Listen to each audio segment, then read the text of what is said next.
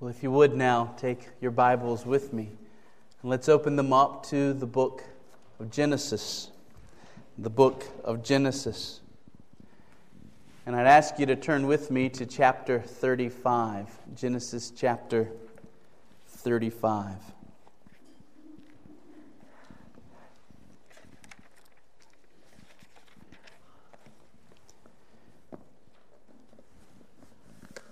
This morning we come to really the end, at least for this season, of our study of the life of Jacob. There is one more message to go in this series, Genesis 36, but Genesis 36 focuses particularly on Jacob's brother Esau and the legacy of Esau, the descendants of Esau. In January, we will return to our study of the book of Romans. We'll be in Romans 5, Romans 6, and then probably sometime after Easter, beginning of the summer, we will come back to Genesis to finish the book, with our focus then being on the life of Joseph. Now, in the life of Joseph, we will still see Jacob again as an old man. So we're not finished with Jacob. But at least for this time, this will be the last time that we look at Jacob directly for a while. And so what I want to do with Genesis 35 is I kind of want to just work through it with you, paragraph by paragraph. It's hard to find one central overarching doctrine that brings all of the information in this chapter together. Rather, I see this chapter as having many different lessons along the way. And so what I want to do is work through the chapter paragraph by paragraph, and I'll stop every few minutes and give a few words of explanation, and we'll stop and give words of application. As we go through this, let's remember that this is the Word of God, and that this was given to us by our Lord and Savior Jesus Christ, and that it is for our good. And so I hope that we'll approach this chapter with humble hearts, with eager hearts, disciples sitting at the feet of our Savior, ready to be taught from His Word. So let's jump into Genesis 35 in this last time that we will see Jacob for a while. Let's look at verses 1 through 4 first. Genesis 35, verses 1 through 4. God said to Jacob, "Arise, go up to Bethel and dwell there. Make an altar there to the God who appeared to you when you fled from your brother Esau." So Jacob said to his household and to all who were with him, "Put away the foreign gods that are among you, and purify yourselves, and change your garments. Then let us arise and go up to Bethel, so that I may make there an altar to the God who answers me in the day of my distress, and has been with me wherever I have gone." So they gave to Jacob all the foreign gods that they had, and the rings that were in their ears. Jacob hid them under the terebinth tree that was near Shechem. God says to Jacob, "Arise, go to Bethel," or probably as they would have said it, Bethel.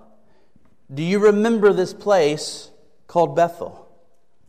Do you remember that this is the place where God had first changed Jacob's life?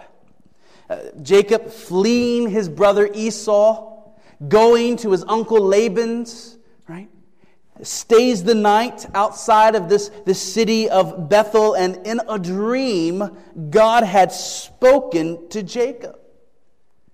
It was here that Jacob first declared his trust, his allegiance to the true God. It was at this place called Bethel that this deceitful young man, this self-centered man that we had seen up to that point, began to change into a different kind of man. And now it's almost 30 years later since that event. 30 years later, Jacob is living in Shechem, and God comes to him and says, "I want you to go back to that spot. I want you to go back to that place where I first spoke to you, and I want you to dwell there for a while. I want you to set up house there for a while." When Jacob gets there, he's going to erect an altar there, and he's going to worship the true God in Bethel. Now, this isn't something new. He's already built an altar there where he's at, in Shechem. And he's been worshiping God there in Shechem. But God says it's time to move.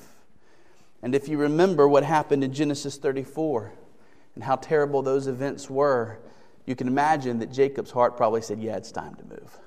It's time to get away from this place and have a fresh start. And so Jacob instructs his household to do 3 things as they head to Bethel. First, they're to rid themselves of their foreign gods.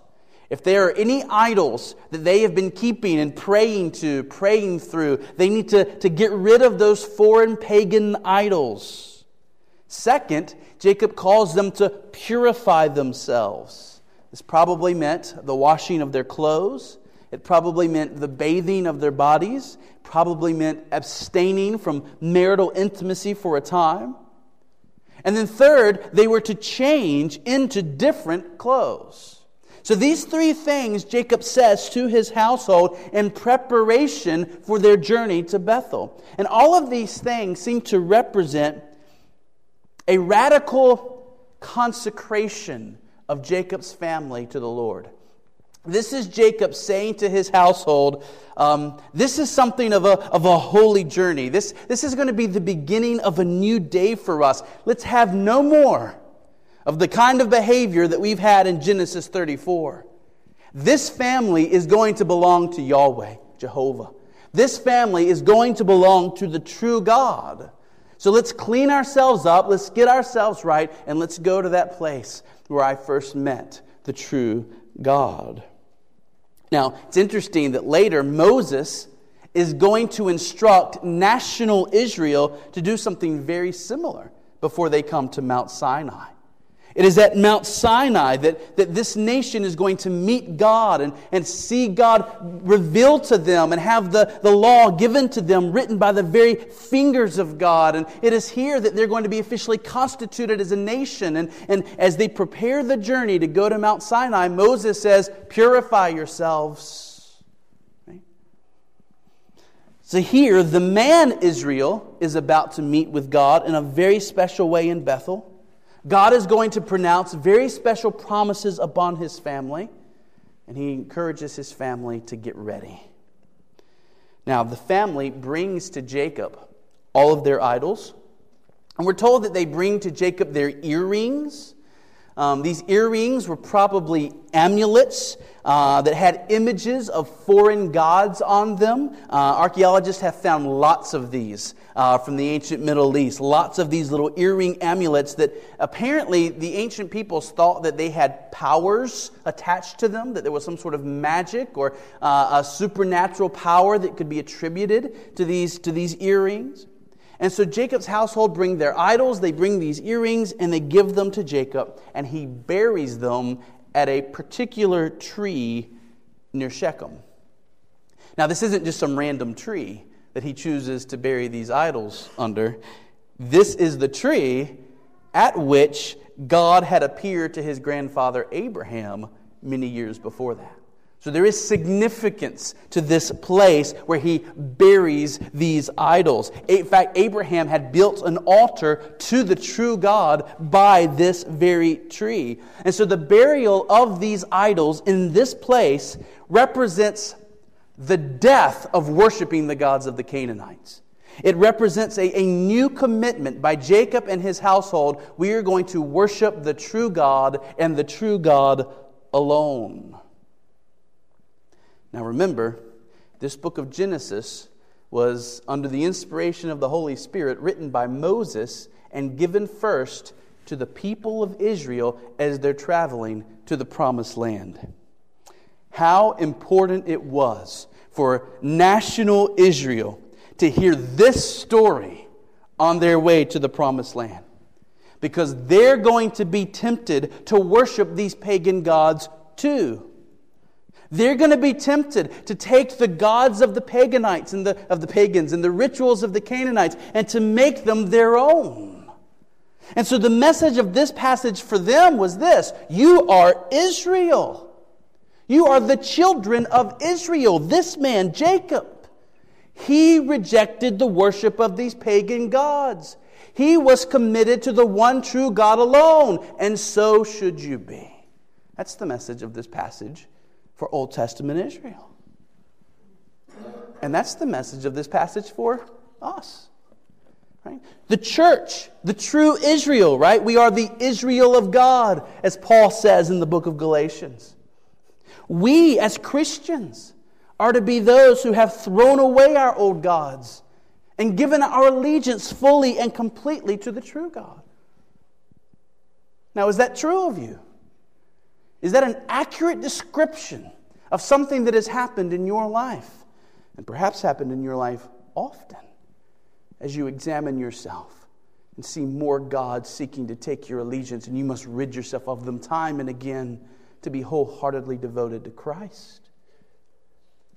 A God in your life is something which occupies your intellect, receives your affections, and dictates your actions. So if you say, Justin, what's a God look like in my life, right? It's not maybe an idol of bronze or wood or gold, but what is an idol? What is a God that is competing with God for my heart? And I would say, search your heart and say, what is it that occupies your intellect? You think about it a lot, right? Receives your affections. When you think about it, you get excited and you like talking about it. What is it that dictates your actions? You allow your life to be shaped by this thing. Very common one this time of year, football. You spend your time thinking about football.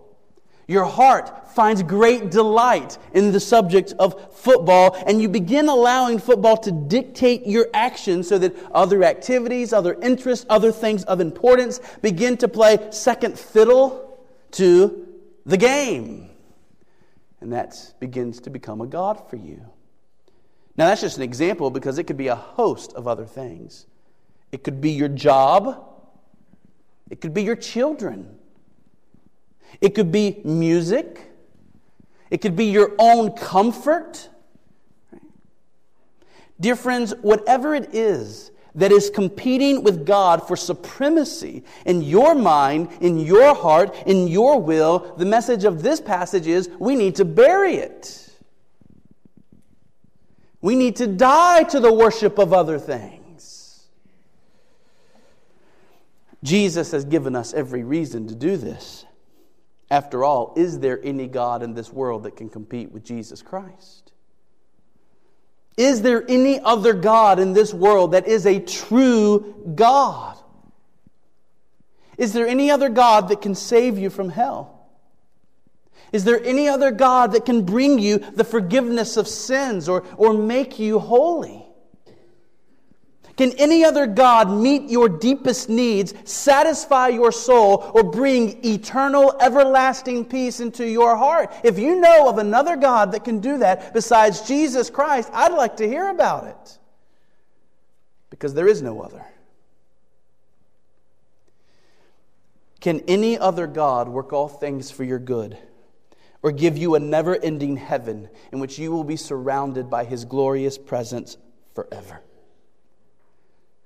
Mount Hermon, there are a million things in this life that it is good for us to love, but there is only one in this life that it is good for us to worship.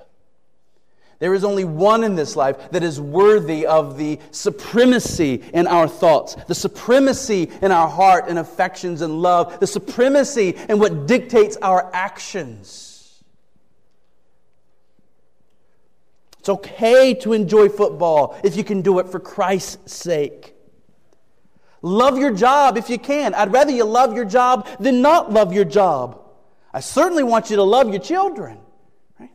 I want you to love all of these things as long as you can keep them in their proper place. Namely, I'm going to do the best I can at my job for Christ's sake. I'm going to love my children for Christ's sake. I'm going to find refreshment watching football so that I can get back out there refreshed and live my life for Christ's sake.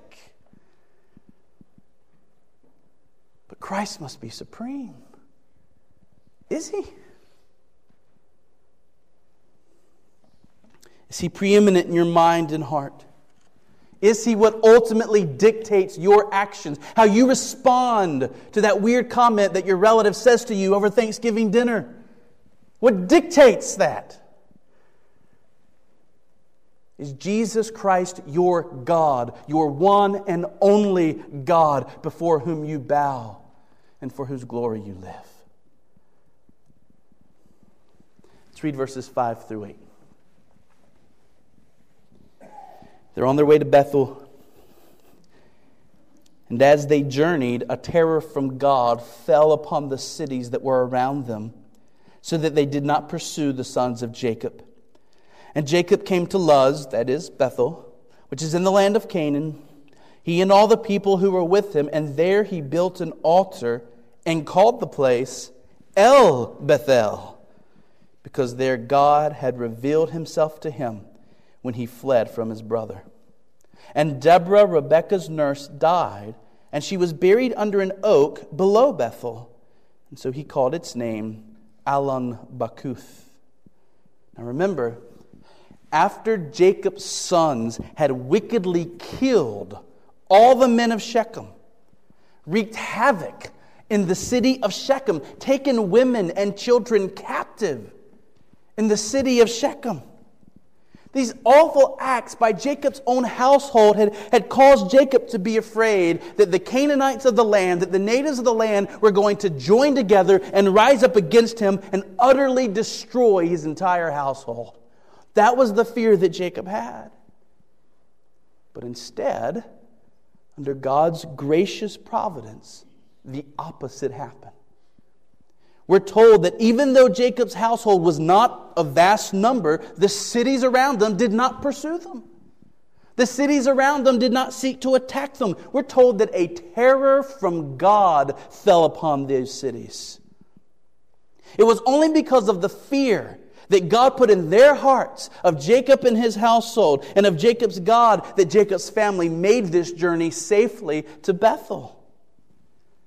And by the way, this is a reminder to us that God is providentially watching over his children, and that he often works in ways that we don't even see to bring our souls safely to that last day.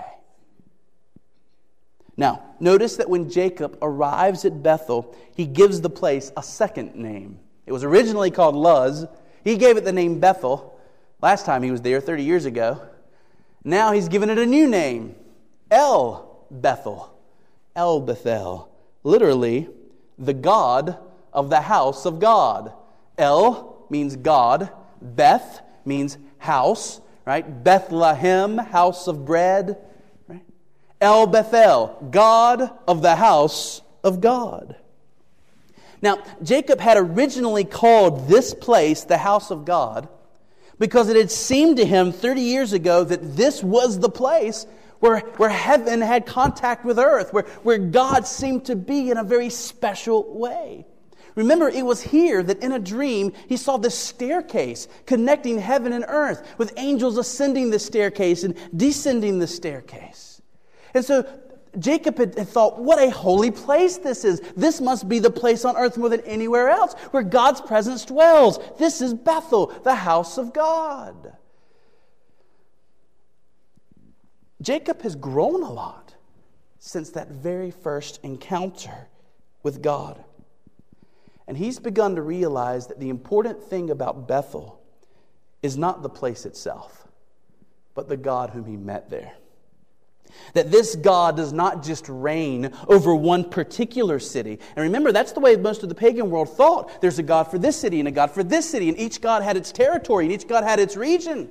It would have been natural for Jacob to have thought that way 30 years ago. But now Jacob has come to see that this is the true God who reigns over the universe. It was this God who was with him when he was at his uncle Laban's house. It was this God who prospered him there and protected him there. It was this God who delivered him out of Laban's hand and from his brother Esau. This is the God whom he worshipped at Shechem. This is the God who has brought him safely back to Bethel. For Jacob, the emphasis is no longer on the place, house of God, but on the God of the place, the God of the house of God. And friends, it's important that we don't mix this up. We want our little corner here in Rocky Mount to be a special place. We want to take care of these buildings that God has entrusted to us and the property that we have. We want them to be used for good and godly purposes. We know that God has moved and is moving in the hearts of people to give generously for these things to be. It would be wrong for us to treat these buildings or this property with disrespect.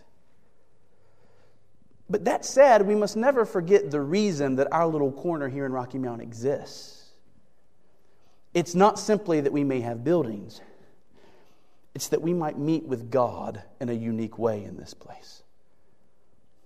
This building is not the temple of God. We as Christians are the temple of God, united in one body. This building is not the church. It's not about place. It's about God who meets with His people, Christ the head, us the body. It's in our gatherings together that we receive the Word of God, that we truly meet with God. It is in our gatherings in this place that He teaches us, He encourages us, He convicts us, He gives us greater glimpses of His own glory. It's here that we rejoice and it's here that we tremble. Here is the great privilege we have received, Mount Hermon. Not that we have nice facilities and nice property, though we should be thankful for those things. But the great privilege we have is that we get to meet with God Himself.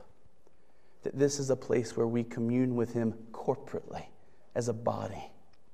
Matthew Henry puts it this way: the comforts that we receive here do not come from the house of God. They come from the God of the house. Everything we do in this little corner is empty if we are not meeting with God here. Mount Hermon, are we meeting with God this morning? Are we communing with Him? Are we encountering Him? Is He present with us in an active way by His Spirit? We should be constantly praying, oh God, work among us. If you aren't here, if you aren't teaching us, if we're not relating to you, this is all a game. This is empty. How easy it is for us to become obsessed with the things that deal with the house of God rather than the things that deal with the God of the house. So let us learn this lesson. Now, real quickly, it appears that Jacob's mother, Rebekah, a woman named Deborah, died and was buried here in Bethel. It's interesting, we're not given any details about whether Deborah had come to live with Jacob in the household, whether this means that Jacob's mother had already died. Rather, the point seems to be that she was buried under this tree, and that this tree was, for ancient Israel, a landmark. Something that they would know, something that fathers could tell their children, oh, that's the tree where Deborah, the nurse of Rebekah, is buried. Jacob named the oak tree where she was buried the Oak of Weeping. And this reflects that this particular servant, this nurse, must have been truly loved and cherished by the family. It's a really strange thing that the Bible says practically nothing about the death of Jacob's mother. But it gives this little obituary for his mother's nurse. And it says something about the role she must have played in that family. All right, let's pick up the speed a little bit. Verse 9. God appeared to Jacob again when he came from Paddan Aram and blessed him. And God said to him, your name is Jacob. No longer shall your name be called Jacob, but Israel shall be your name. So he called his name Israel. And God has said to him, I am God Almighty. Be fruitful and multiply. A nation and a company of nations shall come from you, and kings shall come from your own body. The land that I gave to Abraham and Isaac, I will give to you, and I will give the land to your offspring after you. Then God went up from him in the place where he had spoken with him. And Jacob set up a pillar in the place where he had spoken with him, a pillar of stone. He poured out a drink offering on it and poured oil on it. And so Jacob called the name of the place where God had spoken with him, Bethel. Now, probably the most important thing to note here is that God is now very, very clearly, precisely, directly taking the promises that He gave to Abraham in Genesis 17, and with no shadow of a doubt, He is saying these are going to come true through Jacob and his descendants. Jacob has heard these great promises before, and we as a church have spent a lot of time studying these promises, unpacking these promises. The first time Jacob heard these promises was 30 years ago. He hardly even knew this God. Right?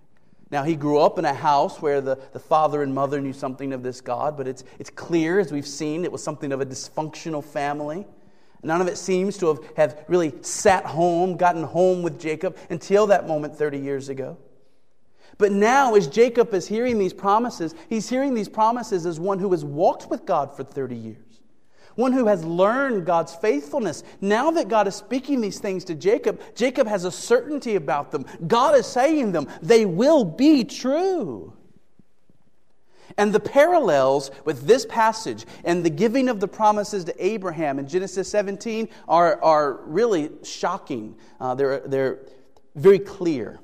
Both passages begin with God appeared. And by the way, this is the last time that God will appear in Genesis. From this point on, He will speak to His people through dreams in the book of Genesis. This is the last time that He makes an appearance.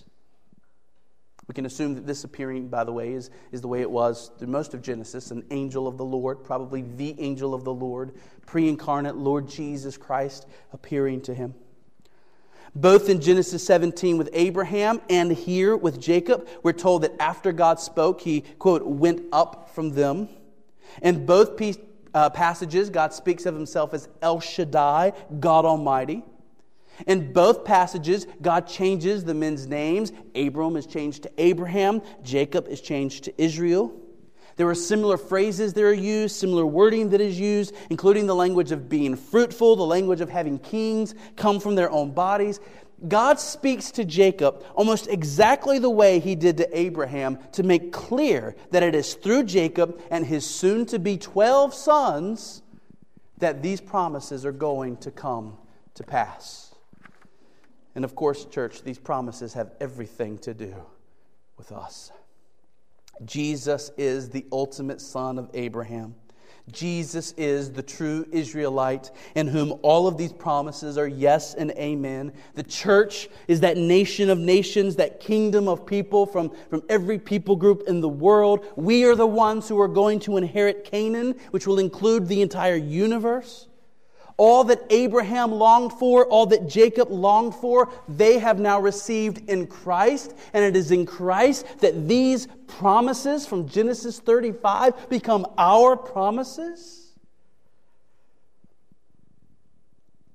Every time we get here, I want to unpack them all again, but I can't. We probably done it 10 times in our study of Genesis, so I can't do it again. But hopefully you remember how all of that is true.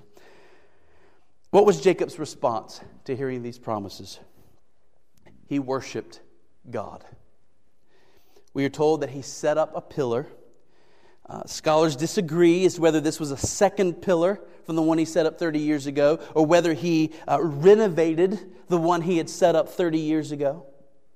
He pours a drink offering onto this pillar, and he acknowledges that he has been greatly blessed by God and, in a sense, recommits his life. He renews his allegiance. He says again to God, "You are my God. I will follow you." And this pillar was to be a reminder, not only to him, but to his children and future generations of what God had said to him. It was a public testimony of the promises he had received. Now, you and I are blessed in that we have a Bible. We have a place we can look anytime we want to remind ourselves of the promises that God has given to us.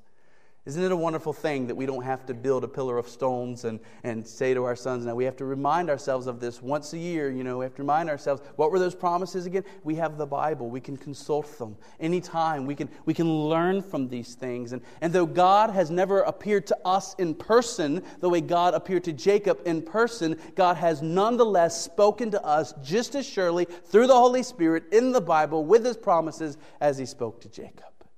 We are a very blessed people, and I hope you recognize that. and I hope your scriptures are precious to you. Verse 16. Then they journeyed from Bethel, and when they were still some distance from Ephrath, Rachel went into labor, and she had hard labor. And when her labor was at its hardest, the midwife said to her, "Do not fear, for you have another son." And as her soul was departing, for she was dying, she called his name Ben-Oni, but his father called him Benjamin. So Rachel died, and she was buried on the way to Ephrath, that is Bethlehem. And Jacob set up a pillar over her tomb. It is the pillar of Rachel's tomb, which is there to this day. Israel journeyed on and pitched his tent beyond the tower of Ader. So here we read of the last of the 12 sons to be born. Here we read of the birth of Benjamin. And we read of the death of Rachel. Rachel calls this boy's name Ben-Oni or Ben-Oni, which means son of my trouble, son of my sorrow. But Jacob calls the boy's name Benjamin, which means son of my right hand, favored son. Rachel was the wife that Jacob had loved so deeply for so long, and altogether she gave him 2 sons, Joseph and Benjamin. Favoritism is still going to plague Jacob's life. Joseph and Benjamin are going to be the 2 sons of the 12 that most have his heart. You know how Genesis 37 begins, right? The giving of a special coat, a special robe to Joseph. Rachel was buried in a tomb near where she died, in a city called Ephrathah. We know it as Bethlehem. And this city would become a part, listen to this, this is interesting. This city, Bethlehem, would become a part of the inheritance that God gave to the tribe of Benjamin. Since this was where he was born, since this was where his mother died, when God allocates the land of Canaan to the 12 tribes, Bethlehem becomes a part of the tribe of Benjamin. Now, the only point I would want to make about this is to remind you that earlier, Rachel had declared to Jacob, "Give me children, or I will die." And here we see sort of an irony to those words. Rachel spent a long time failing to be content with what God had given her. And in the end, God gave her what she wanted at the very cost of her life. The pillar Jacob set up at Bethel was to be a reminder of a wonderful time in his life, right? The pillar at Bethel. This was, look at what God said to me here. This is where I first met God. This is where I reconsecrated myself and my family to God. The pillar at Bethel was to be a joyful reminder to him. The pillar Jacob sets up in Bethlehem is to be a reminder of something very sad. This is where my beloved wife died. And isn't it interesting that we go from the mountaintop of Bethel to the valley of the death of Rachel so quickly? And I think it should be a reminder to us as the Israel of God, dear church, that this mixture of happiness and sadness is our lot in this life. Right? There is another day coming, but it's not a bed of roses today. But it was the promises that Jacob had received at Bethel that helped him to remain strong and persevere through the difficulty of losing his wife in Bethlehem. And so also it is the promises that God has given us in the good times, the promises that we have in the Word, the promises of what's coming that help us when our own losses and trials and tragedies come. Verse 22, we're just going to look at the first part. While Israel lived in that land, Reuben went and lay with Bilhah, his father's concubine, and Israel heard of it. And that's all that's said of that incident right here. Reuben commits incest, taking the concubine wife of his father, mother of his half-brothers Dan and Naphtali, and he becomes intimate with her. It is likely that this was not mainly about Reuben's lust. Reuben was doing 2 things here. First, now that Rachel was dead, he was making sure that Bilhah could not become the chief wife and supplant his own mother, Leah. Leah had been neglected by Jacob for a long time. Now with Rachel gone, Reuben was not going to allow this concubine wife to become the favored wife instead of his mother. And so there seems to be an act on behalf of his mother here. And then second, it is very well known that in ancient times, the power transfer from the father to the eldest son often included the eldest son taking his father's concubines. This is what happens in David's life when David's son Absalom seeks to take over the kingdom and to take over the royalty. He takes David's concubines and goes into them very publicly to say, the power is now mine. My dad, forget about him. He's gone now. It's me. Similarly, Reuben seems to be exerting himself. As his father is getting older, as his father is aging, taking his father's concubine was a way of saying, now I'm going to be the son in charge here. I'm going to be the one who has the family property. I'm going to be the one that the rest of the family needs to look up to. All my brothers and their families and their servants will need to look to me and honor me. Now, do you think Reuben's plan worked? It backfired. And it backfired in a big way. Probably most clearly we hear this in 1 Chronicles 5:1. Just listen to this. 1 Chronicles 5:1 says of Reuben, he was the firstborn, but because he defiled his father's couch, his birthright was given to the sons of Joseph, the son of Israel, so that he could not be enrolled, he could not be counted as the eldest son. Esau lost his birthright when he sold it for a bowl of stew. Reuben lost his birthright when he rebelled against his father and tried to exert his own authority through this act of incest. And we as Christians, we say, what is Jesus teaching us here? Well, among other things, I think Jesus is teaching us not to proudly exert ourselves over others and try to demand the respect and the honor of others. If we are respectable, people will respect us. But God resists the proud and exalts the humble. Ambition is a good thing when it is ambition for the glory of Christ. But ambition for the exaltation of self is a wicked, wicked thing. It's the very nature of the devil. We would do well to throw this kind of attitude, let me exalt myself at whatever means possible. We would be well to throw that attitude far away from us. It will backfire in the end. I wonder if there are any of us here who are trying to exalt ourselves in the eyes of others. Maybe you're even doing underhanded things to try and get honor from others. Or maybe you boast in yourself. Maybe you're acting unscrupulously.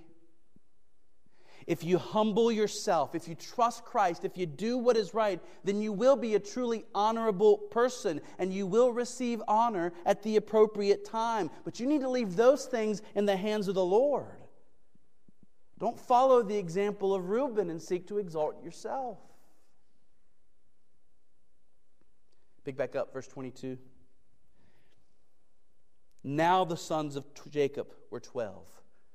Right? Now that Benjamin's been born, now the sons of Jacob are 12. The sons of Leah, Reuben, Jacob's firstborn, Simeon, Levi, Judah, Issachar, and Zebulun. The sons of Rachel, Joseph and Benjamin. The sons of Bilhah, Rachel's servant, Dan and Naphtali. The sons of Zilpah, Leah's servant, Gad and Asher. These were the sons of Jacob who were born to him in Paddan Aram. And so here they are. 12 men who will become 12 tribes, which will make up God's nation in the ancient world. The family is now complete. And for the rest of the Bible, it will use this number 12 and variations of the number 12 as a picture of fullness, completion. Right? So Jesus chooses how many disciples? He chooses 12. And he says that in heaven they will sit on 12 thrones, and that even in the new heavens and the new earth they will be ruling 12 tribes. Have you ever wondered about that strange passage in Revelation that says 144,000 are going to be saved? Right? 12,000s. I think we have every reason from the Scriptures to believe that that is not literally meaning 12,000s are who's going to be saved. but that the picture is the entire family of God is going to be saved and not one is going to be missed. The church is going to be complete. The church is the true Israel, and God will fully save every one of His elect until the kingdom is fully built. Not one person whom God has chosen to give to His Son will be missed. Not one will be overlooked. Let Satan do what he will. Let the world do what they will. They cannot stop the full citizenry of the kingdom of God from being brought in. That's the picture of this fullness, this number 12. We're almost done. Verses 27 through 29. And Jacob came to his father Isaac at Mamre, or Kiriath Arba, that is Hebron, where Abraham and Isaac had sojourned. You remember that. Now the days of Isaac were 180 years, and Isaac breathed his last. And he died and was gathered to his people, old and full of days. And his sons Esau and Jacob buried him. We end with the death of Isaac, Jacob's father. Esau and Jacob are now reconciled and at peace with one another. They come together to bury their father. And we're told that Isaac, look at this, was gathered to his people. Gathered to his people. Now this phrase doesn't have to do with burial, because it was used of Abraham when Abraham was being buried nowhere near his people. Right? Abraham was being buried far away from any of his fathers and ancestors, and yet we're told of Abraham that he was gathered to his people. Rather, the phrase speaks of something that happens between death and burial. The body is buried, but the soul, the spirit of the person is gathered elsewhere. The spirit of a person is gathered to that person's people. And even in Genesis, before God has fully revealed a doctrine in a full sense of heaven and hell and those realities, there's an understanding here that people have souls which get gathered somewhere to their people. Now, who are their people? Well, it's not their physical family. It's their spiritual family. Isaac went to heaven, where he joined not only his physical ancestor Abraham, his dad, but his spiritual ancestors, those of faith who had gone before him. Mount Hermon, one day, unless Jesus Christ comes back first, you too are going to experience this. You are going to breathe your last. It could be today. It could be years and years and years from now. But you are going to breathe your last. Your body will be buried, and your soul will be gathered to your people. The question is, who are your people? Are you counted among those who have known the true God? Are you counted among those who have rested in Christ, followed Christ, been saved by Christ? Are you a part of the true Israel? Are you a part of the true kingdom of Christ? Are you a Christian, is what I'm asking. Or will you be gathered to another kind of people?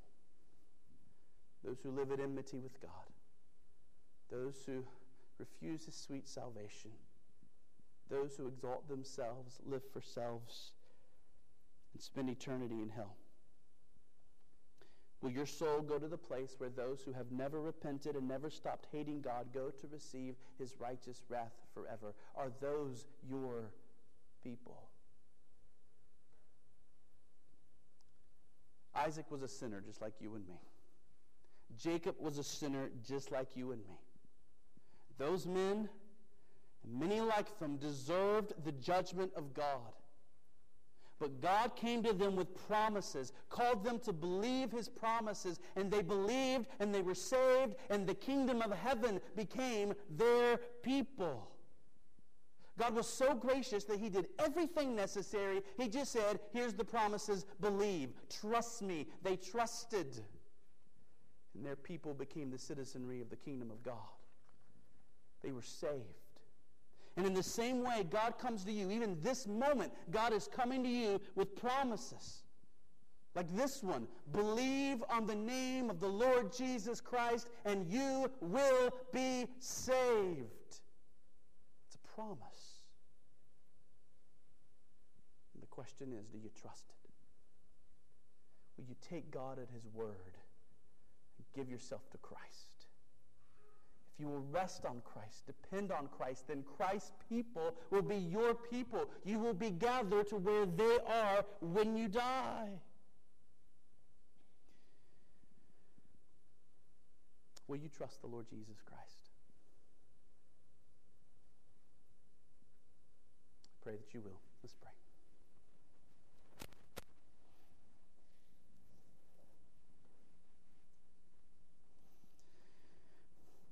I ask you now just to take a few moments and to think back over some of what you've heard.